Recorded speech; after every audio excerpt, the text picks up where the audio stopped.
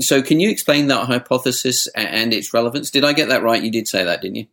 I did say that. Oh, thank God for that. Yeah. So that's good. Partitioning hypothesis was proposed by Arthur English back in 1993. CPD Health Courses. Dry needling training for health professionals. Online theory plus face-to-face practical. Start your training today at cpdhealthcourses.com.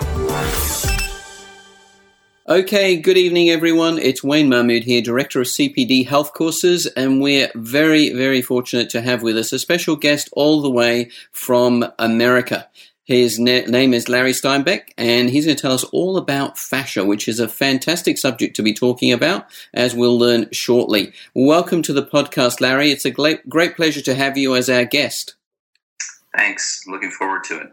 Great. Okay, now you're in, I hope I pronounced this correctly, Kennesaw? Yes. Kennesaw, Georgia, in the USA. What time is it there? 6 o'clock in the morning. Wow, that's got to be keen. I must have got the better end of the deal there because it's 8:12 at night here. Thank you for joining us so early. Larry, you're a physical therapist and you're currently the manager of physical therapy at the Atlanta Falcons Physical Therapy Center.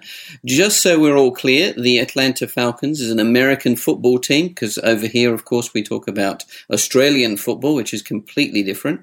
And you also teach the fascial manipulation method. You're a certified myofascial trigger point needling therapist via MyPain seminars, and you're a guest lecturer at Mercer University in Atlanta, Georgia, School of Physical Therapy. Perhaps the first question we need to ask, Larry, is how are the Atlanta Falcons going? Let's get the important things out of the way first. Well, just to further clarify that I don't work specifically for the team. Sure. That we are an outpatient physical therapy center that has ownership from the same group that owns the Atlanta Falcons. Sure.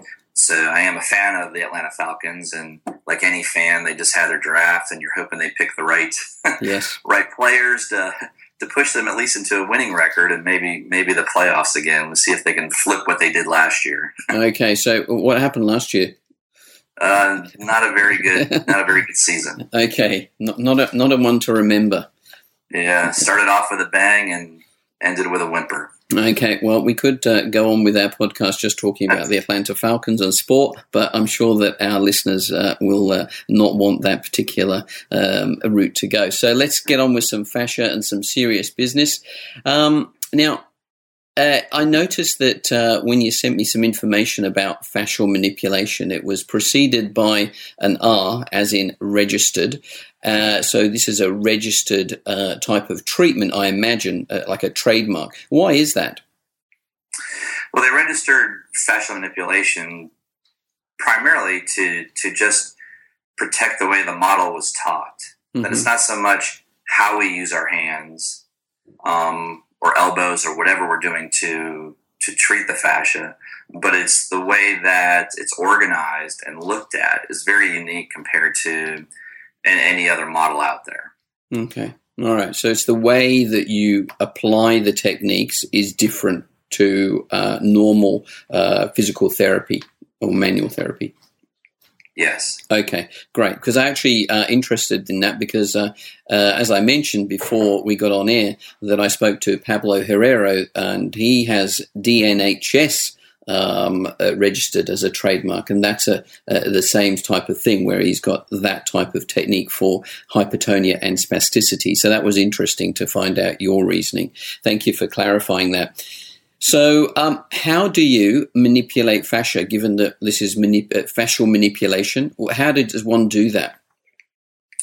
Well, it's not any different than what we were taught in school originally, as far as using our hands or our knuckles, our elbows, in order to get to initially in the fascial manipulation model to the deep fascia.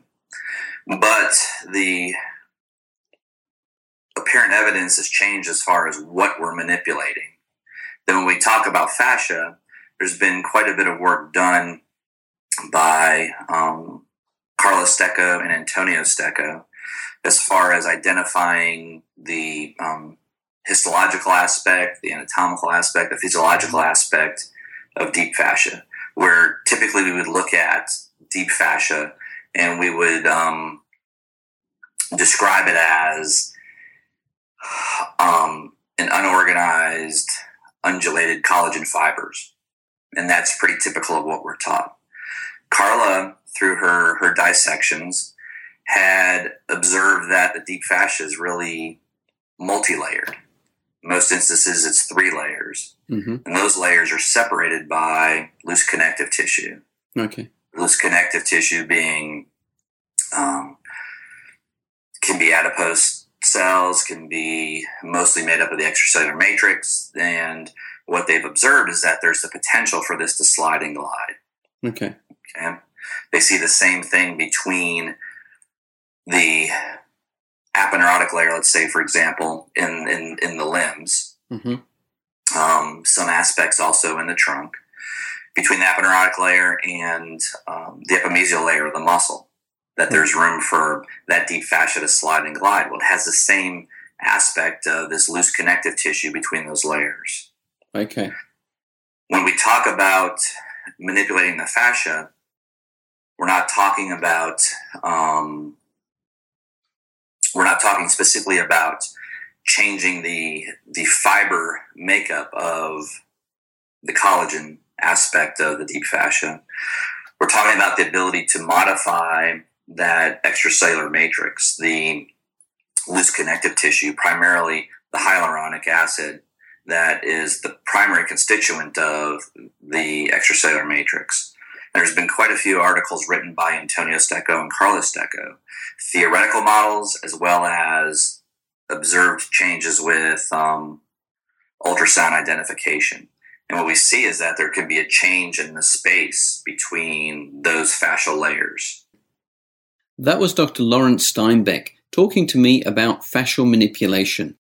If you'd like to get access to the rest of this podcast, plus other great interviews with world experts in the area of dry needling and myofascial pain, please log into your account at members.cpdhealthcourses.com/login.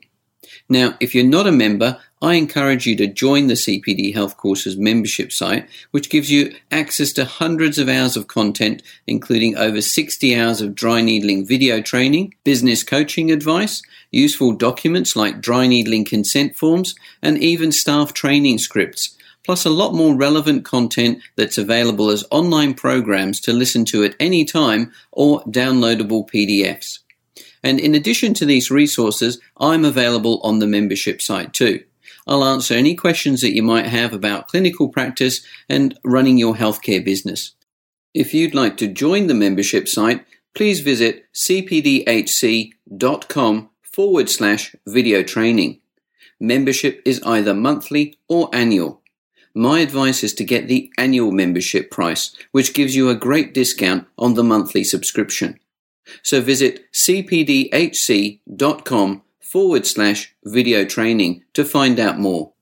I look forward to seeing you on the membership site and helping you achieve your goals as a healthcare practitioner. I'm Wayne Mahmood, and you've been listening to a cpdhealthcourses.com podcast. Thank you for listening. CPD Health Courses. Dry needling training for health professionals. Online theory plus face-to-face practical. Start your training today at cpdhealthcourses.com.